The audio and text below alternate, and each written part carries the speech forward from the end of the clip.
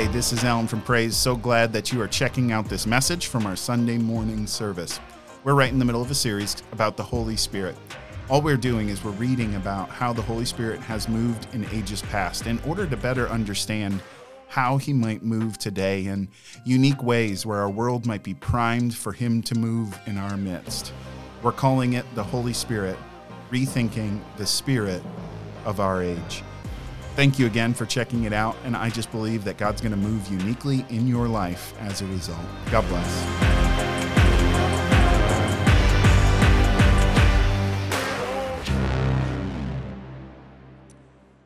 Well, this morning, Elizabeth and I had a little bit of a misunderstanding.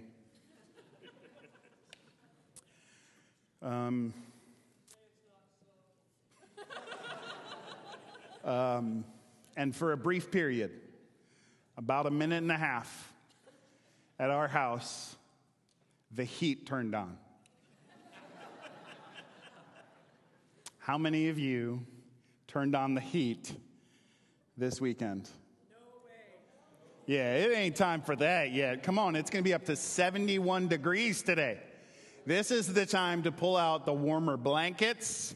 And that's what I was trying to say, but it was misunderstood as, please turn on the heat, honey. And I smelled that, first time the heat runs smell. You know it.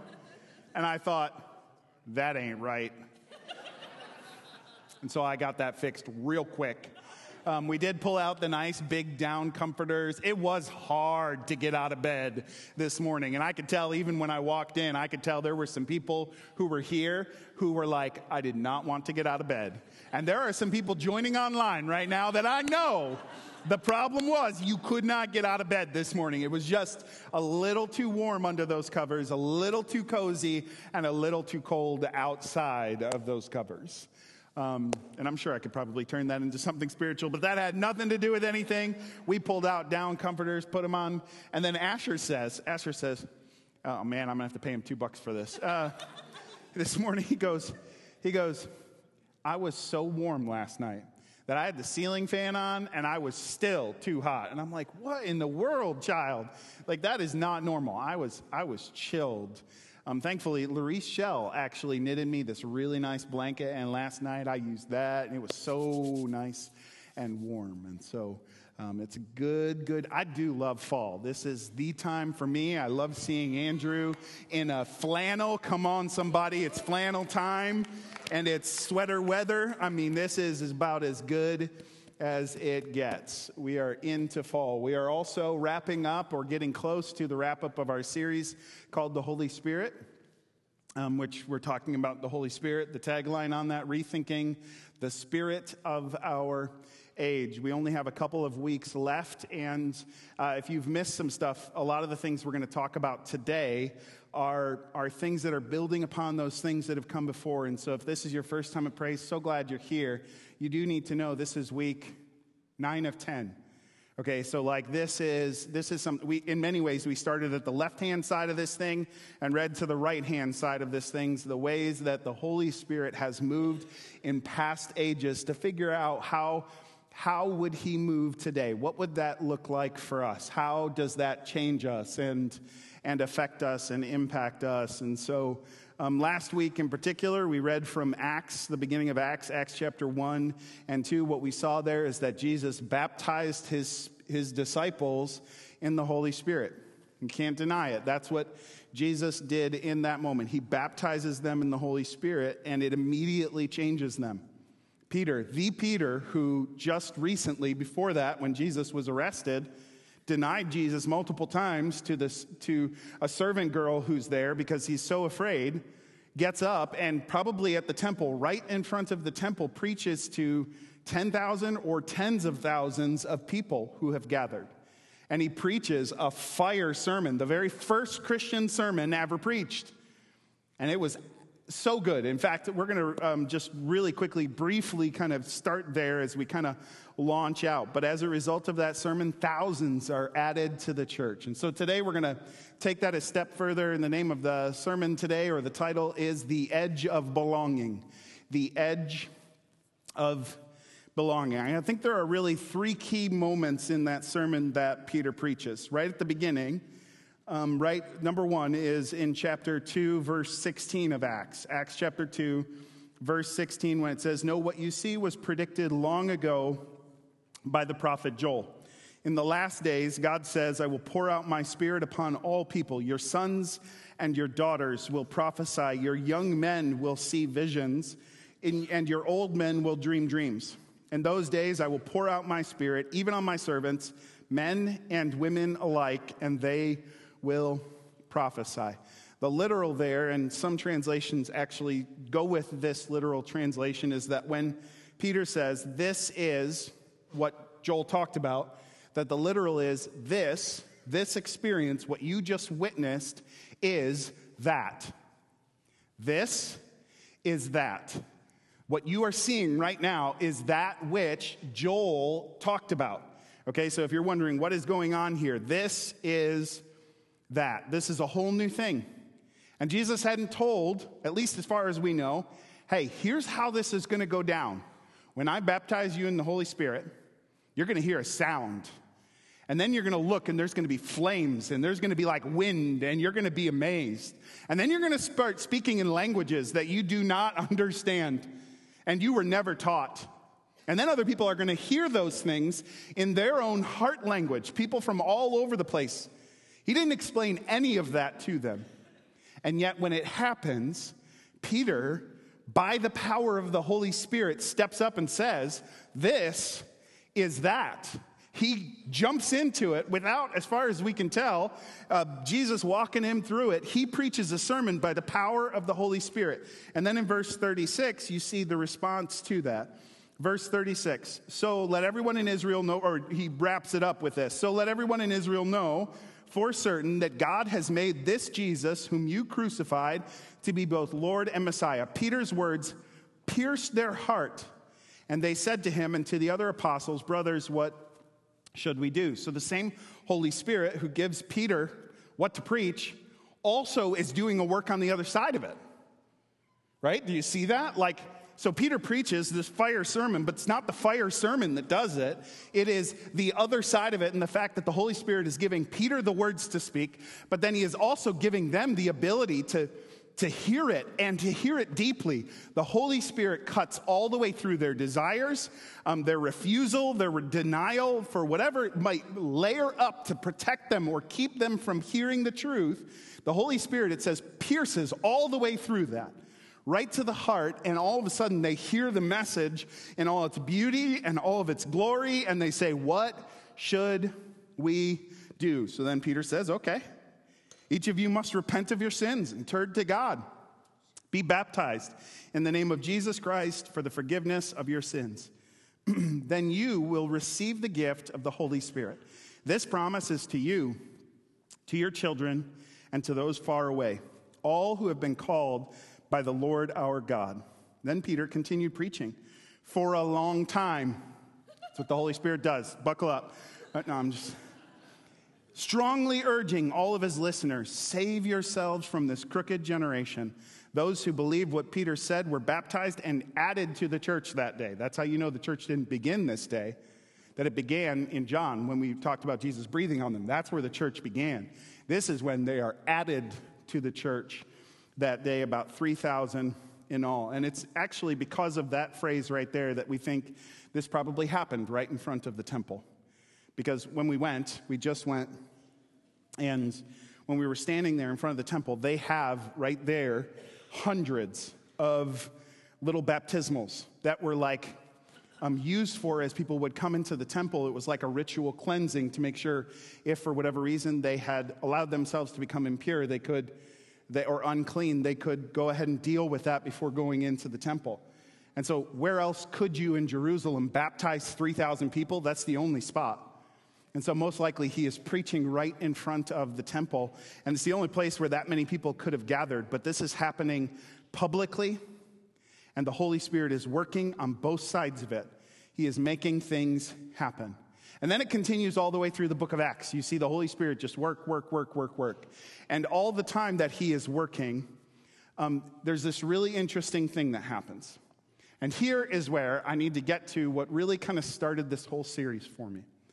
Because when I was reading in late May, early June, every time in the Bible when the Holy Spirit shows up, as I was reading through it, I started noticing something.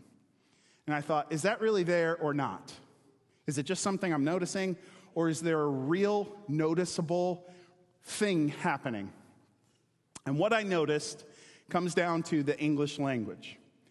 I used to hate English. By that I mean writing, reading, all of that. I hated it. I hated it in elementary school. I hated it in middle school. I hated it in high school. For a brief period in high school, I thought what everybody thinks when they're in high school. They think they're a terrific writer, right? And Liz laughs because she knows this.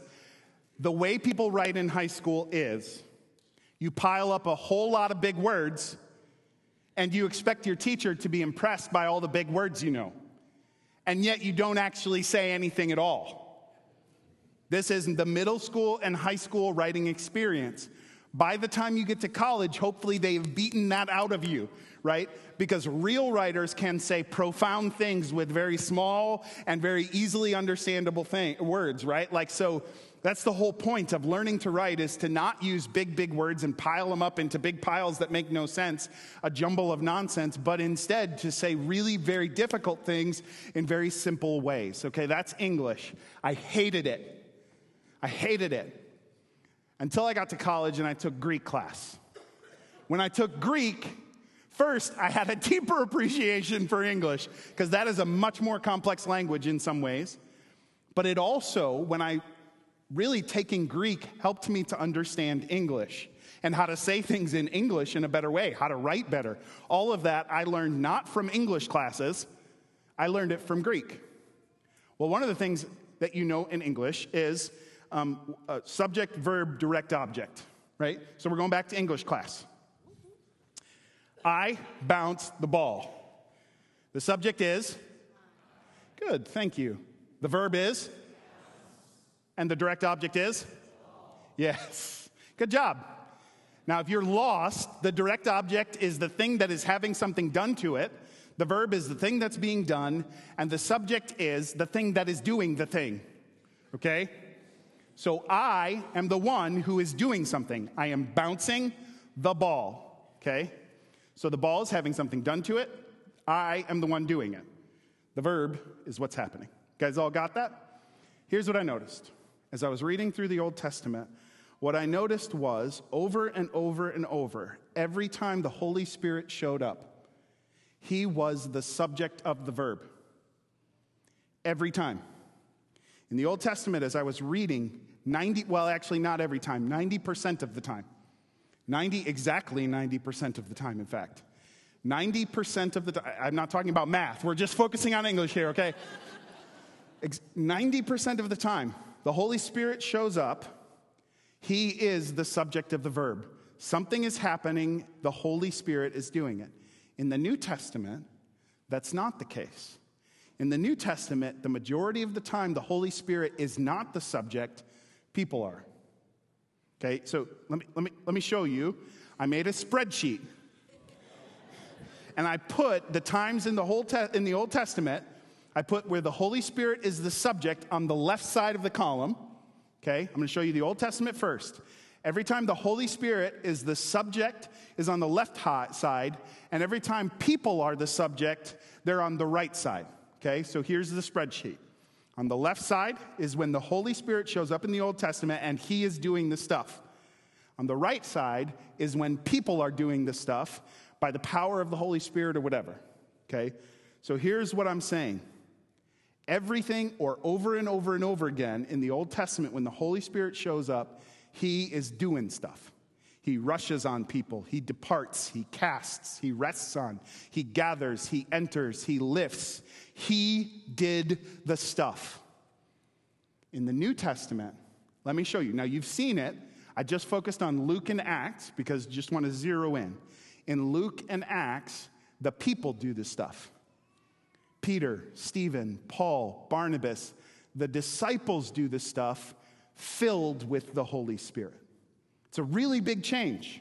Super noticeable. Majority of the time, In the New Testament, when the Holy Spirit shows up, in Luke and Acts especially, the Holy Spirit is not the subject of the verb. A person is. And they are doing it filled with the Holy Spirit. Okay, so here's what's interesting about that. There are still occasions where the Holy Spirit becomes the subject of the verb. In fact, I made you a graph.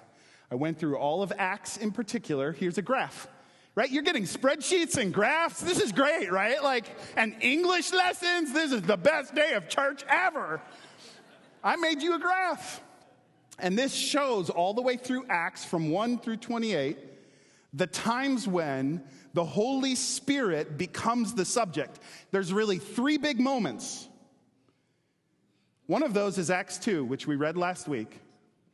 The next is Acts chapter 8. And the third is Acts chapter 10. These are moments where the Holy Spirit takes over. Right? And we just read Acts chapter 2, and you know what happens there.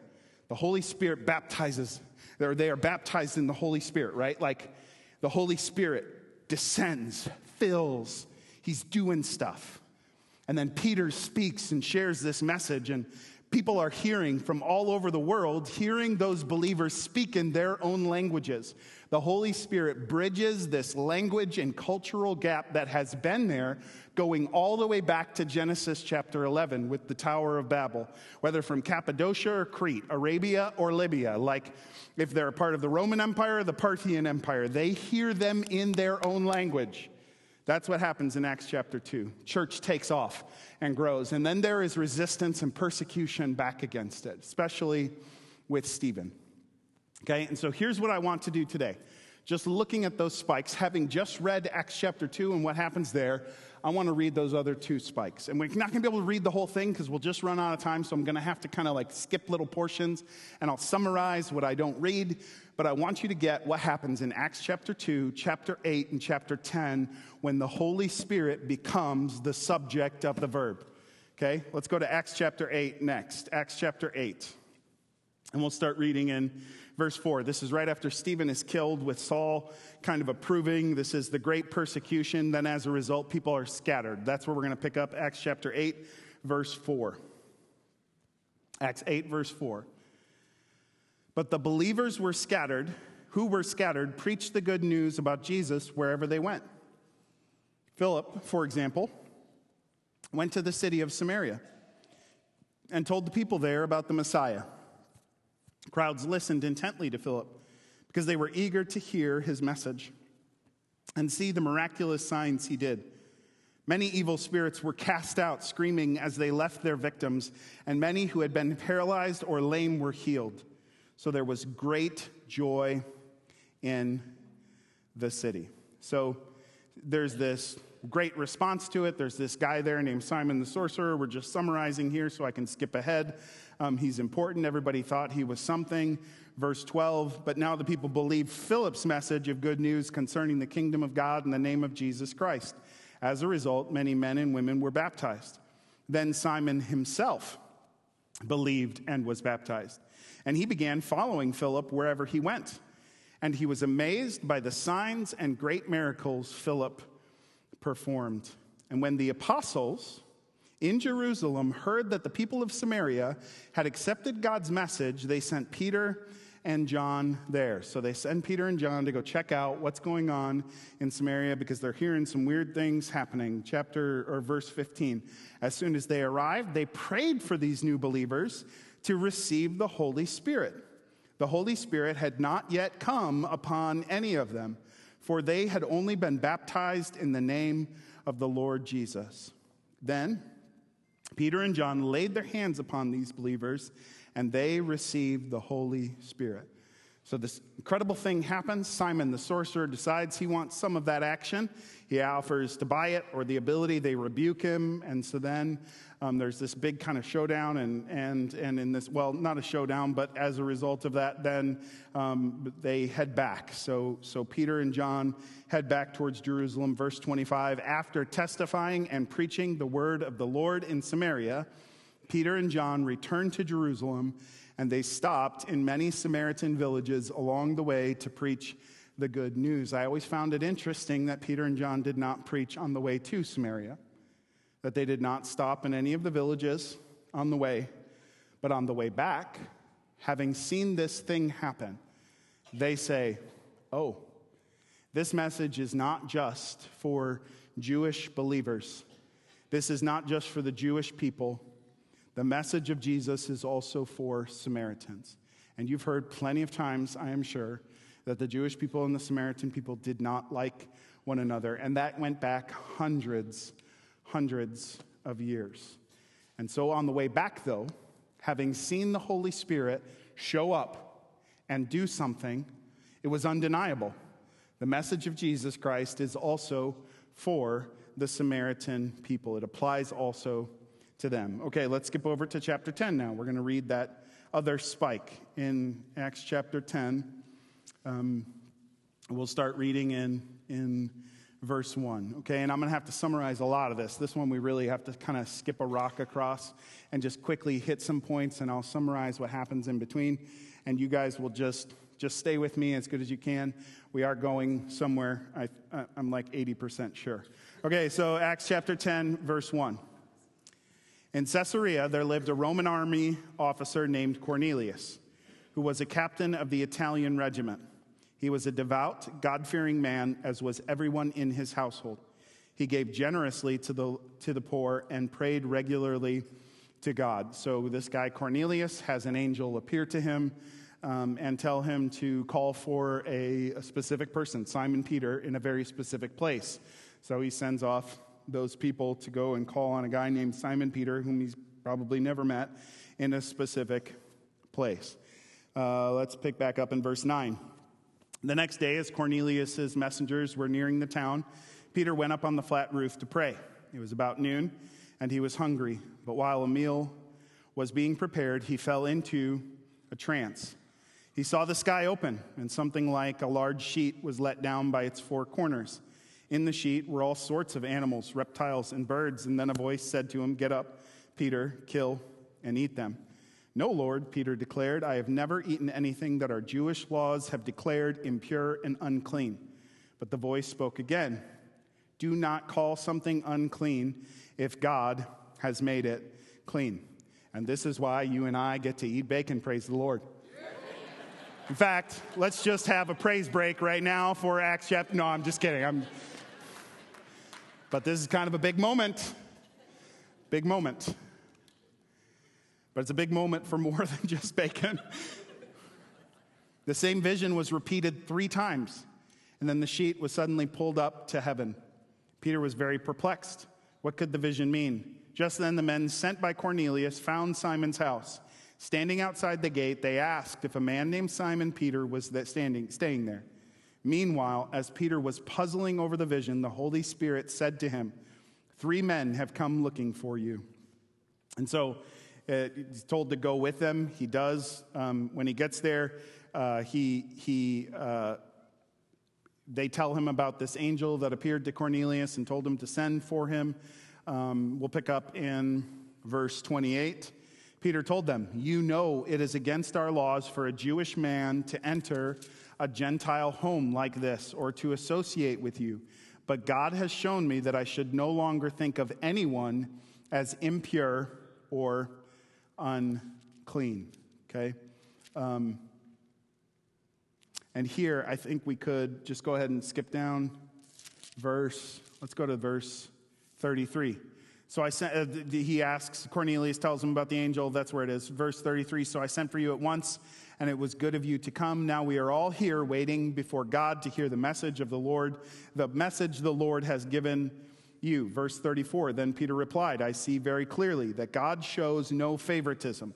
In every nation he accepts those who fear him and do what is right.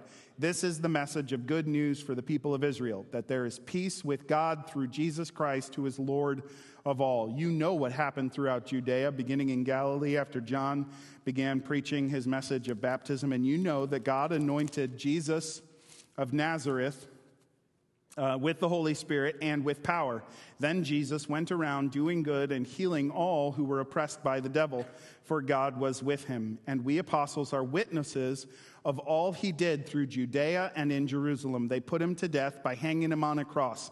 But God raised him to life on the third day. And then God allowed him to appear, not to the general public, but to us, whom God had chosen in advance to be his witnesses. We were those who ate and drank with him after he rose from the dead. He is the one, and he ordered us to preach everywhere and to testify that Jesus is the one appointed by God to be the judge of all, the living and the dead. He is the one all the prophets testified about, saying that everyone who believes in him will have their sins forgiven through his name. So Peter thinks, what in the world is God doing here? First the Samaritans and then now the Gentiles. But he shares the message of Jesus Christ, and what happened and how it happened and what the difference was that it made. Even as Peter was saying these things, the Holy Spirit fell upon all who were listening to the message. And the Jewish believers who came with Peter were amazed that the gift of the Holy Spirit had been poured out on the Gentiles too, for they heard them speaking in other tongues and praising God. Then Peter asked, can anyone object to their being baptized now that they have received the Holy Spirit just as we did? So he gave orders for them to be baptized in the name of Jesus Christ.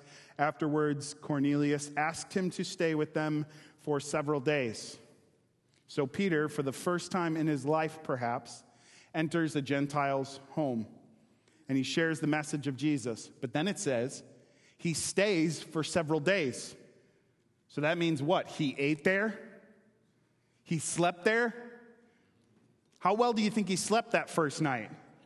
As he's laying in a bed in a Gentile home, as he's resting, do you think it was just like, oh, lights out, man, I'm gone?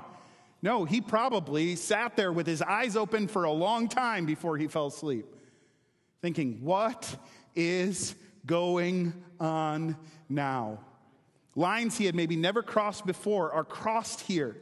Racial boundaries that had been up for generations are torn down right here. In chapter 8, racial boundaries that had been up for hundreds of years were torn down. In Acts chapter 10, racial boundaries that had been up for over 1,000 years are torn down in chapter 10.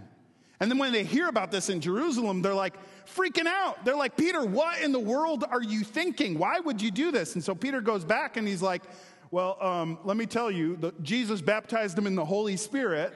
So I kind of thought it might be okay to baptize them in water too. That's what happens.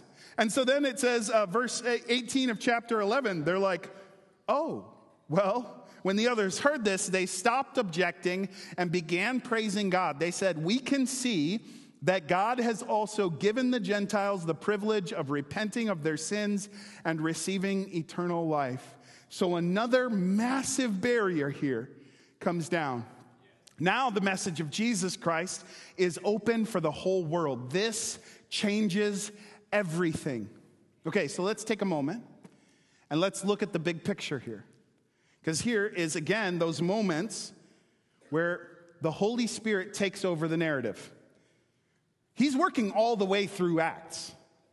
Did you see how many times, just in the book of Luke and Acts, the Holy Spirit is mentioned, compared to the Old Testament? It's almost exactly the same. Luke and Acts takes a period of 30 years, okay? All the Old Testament is more than that.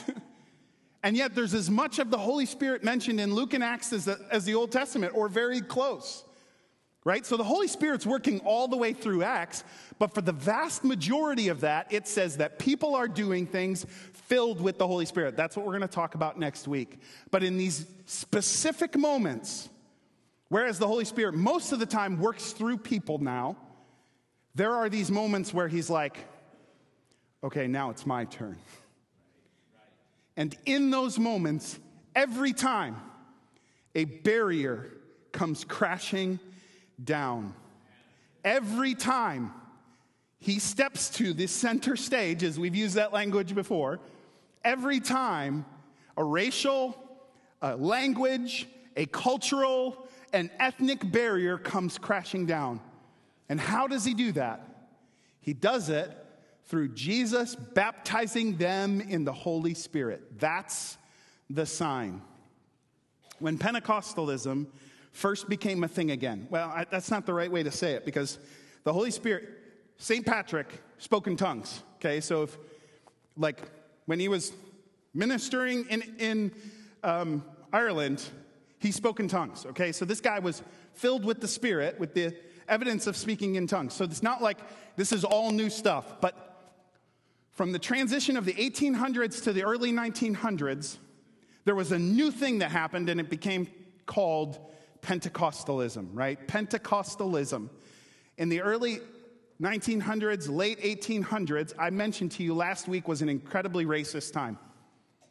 Okay? One of the fathers of the Pentecostal movement, many of you know this, was a guy named William Seymour. Seymour was a black man who was ministering in L.A.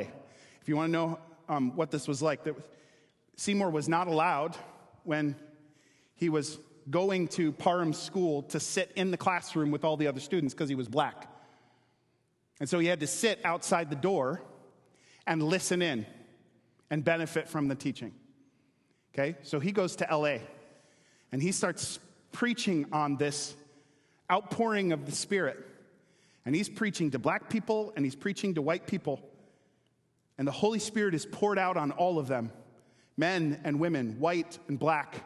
And they're worshiping together and they're having this experience together in a highly racist time.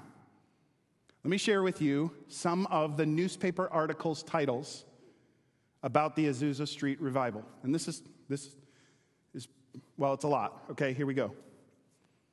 Religious fanaticism creates wild scene. All-night meetings in Azusa Street Church. Negroes and whites give themselves over to strange outbursts of zeal. Whites and blacks mix in a religious frenzy.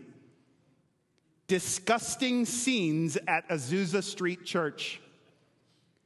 Crazed girls in arms of black men. Okay, why bring this all up? Because Pentecostal churches ought to be the most racially unified churches around. Now, let's talk about Springfield real quick, because I love Springfield. I do, you know that. The one thing about Springfield is what I call white bread. Like, we're white bread. And I don't know about you, I like white bread in, like, grilled cheese sandwiches. I prefer sourdough, but I'll take white bread. But other than that, there is no flavor to white bread. Okay? Springfield is very, very white. Part of the reason why is because of some things that happened during that incredibly racist time in the history of the United States. Okay? We've talked about that before. I'm just saying it happened. But as a result, where I'm from, it is much more racially diverse than Springfield is. But even here, in Springfield, where we are white bread, we ought to be racially unified. But it should look a certain way for Pentecostals. Here's what I mean by that. Unity is Pentecostal when there is diversity. Here's what I mean by that. Because when the Holy Spirit is poured out, he doesn't like erase everybody's cultural and language identity. Instead, he gives the disciples the ability to speak across those barriers. Right? So he doesn't say, okay, now you're all the same. He says, you're totally different, but the power of the Holy Spirit is going to bridge that gap. So unity is not everybody looking all the same. Unity values diversity, values cultural differences, recognizes what makes us different, and bridges the gap in love. In Revelation, who is gathered around the throne? Every tribe and nation and tongue. Well, what does that mean? That means around the throne, somehow your cultural identity is still represented there. If God values your cultural identity enough to preserve that into eternity, don't you think we ought to as well? and then be unified in the midst of it. The Holy Spirit bridges that gap in love, and Pentecostals ought to lead the way. The big question in Seymour's day was, is tongues the evidence of being baptized in the Holy Spirit? And just so you know, Parham is the one who answered that question first, which is really what kicked off Pentecostalism. When he answered that as yes, it is. That question being answered as yes is really a big part of the big push that direction, okay? But recognizing that, knowing that, Seymour said, yes, but. You know what else is? Racial unity. Because the big question in Acts is, what is normative? What is normative? By normative, we mean, what are patterns that you see repeated that then says, this is for us as well? That's how we determine that tongues shows up when people are baptized in the Holy Spirit. So we're like, okay, that's a pattern. That means it must be normative. You know what else is? When the Holy Spirit shows up, racial unity. He tears down the barriers that stand in between people. He breaks those things down and says, yes, you are different, but I will bridge the gap between those two things. Like tongues is normative because it happens repeatedly, so is the tearing down of racial boundaries. It seems normative to me. The Holy Spirit shows up. He tears all those things down. When you're young, you want to be the same as everybody else. When you get to be a little older, you recognize that it's in our differences that, boy, there's an incredible beauty and richness, and more than that, that there is something valuable in the fact that I am different. In a global society, we should not be intimidated by other cultures. We ought to embrace them and share Christ, and more than that, we should be able to hear from them. Like we should hear from cultures that are not our own. Like one of my issues, for me as a person, is there are aspects of God's character, who he is and what he is like, that I do not understand from a cultural perspective. Because I grew up in Wisconsin, and I moved to Missouri, and that's all I got, right? But I'm talking to Tayo Obafemi Ajayi, and we're talking about what it means that Jesus Christ is the firstborn. And she starts speaking to that from her cultural perspective. And the richness of my understanding of who Jesus Christ is grows by hearing from her cultural perspective. There are things that cultures other than yours understand about God better than you do. So listen. Because that's what the Holy Spirit gives you the ability to do, to go to and to bridge the gap in order to hear, what does that say to me about who God is and what he is like and what he has done for us. We are all the richer for hearing those voices around the throne as well. Let me tell you the problem, though. Here's the problem. Over and over and over again, here's what happens. Holy Spirit's poured out. Let's just talk about the early 1900s. Holy Spirit's poured out. All those boundaries just seem to be broken. Women were a huge part of the early Pentecostal movement. And then we kind of just keep falling back into those same slots we've always been in. And we start saying, yes, I know the Holy Spirit's poured out on men and women alike, but man, just men should be in leadership. And the same thing happened with black and white in the early Pentecostal movement. The Holy Spirit's poured out, and incredible things were happening in racial unity. And then over time, we all kind of fell back in our slots because it's a lot easier to worship just around people that are just like you. That's what happened at Azusa Street. And that's what happened in the book of Acts, too.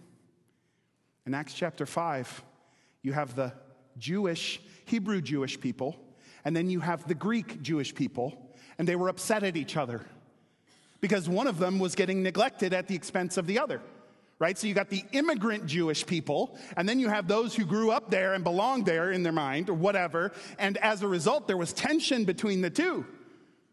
This happened in Acts. This is what happens even after the Holy Spirit does an incredible work over and over and over again, which is why Ephesians chapter 4, verse 3 says what it says.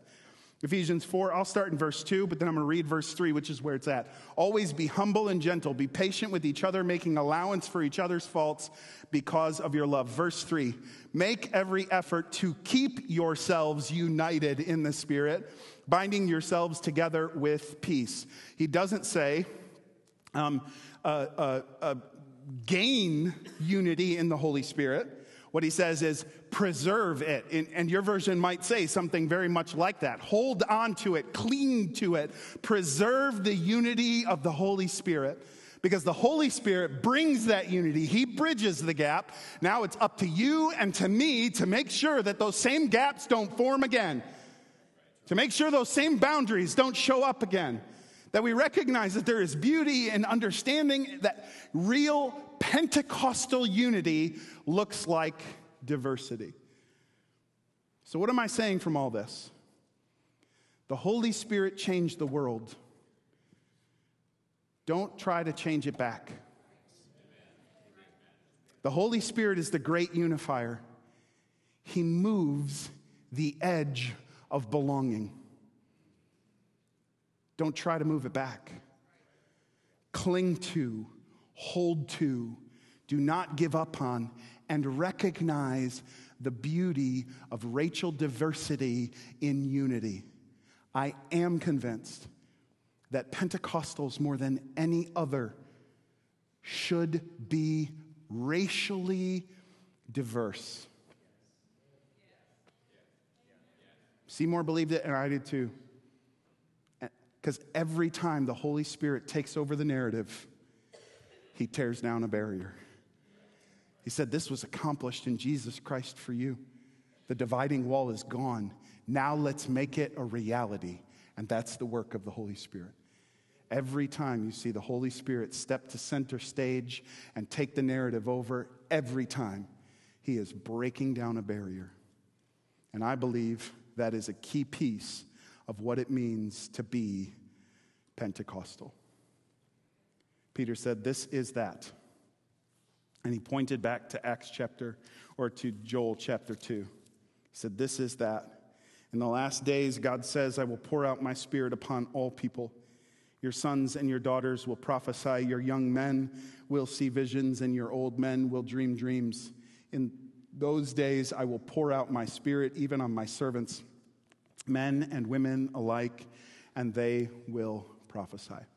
Cicely Thomas, just on Thursday, I think it was, the Convoy of Hope building dedication, she shared just a video of people worshiping. I think it was from like 42 nations.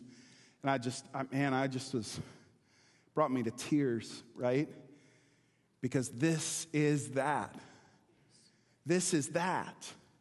The fact that you and I can learn more through another culture and their understanding of who Jesus Christ is and be able to bridge that gap. And I believe, maybe heretical, but I believe that the Holy Spirit not only gave them the tongues to speak, but gave them, those who listened and heard, the ability to hear. That it was on both sides of the equation, because that's what happens in the sermon. He helps Peter to preach, and then he cuts right to the heart on the backside of it. The Holy Spirit's all the way through the whole thing, working and moving and changing.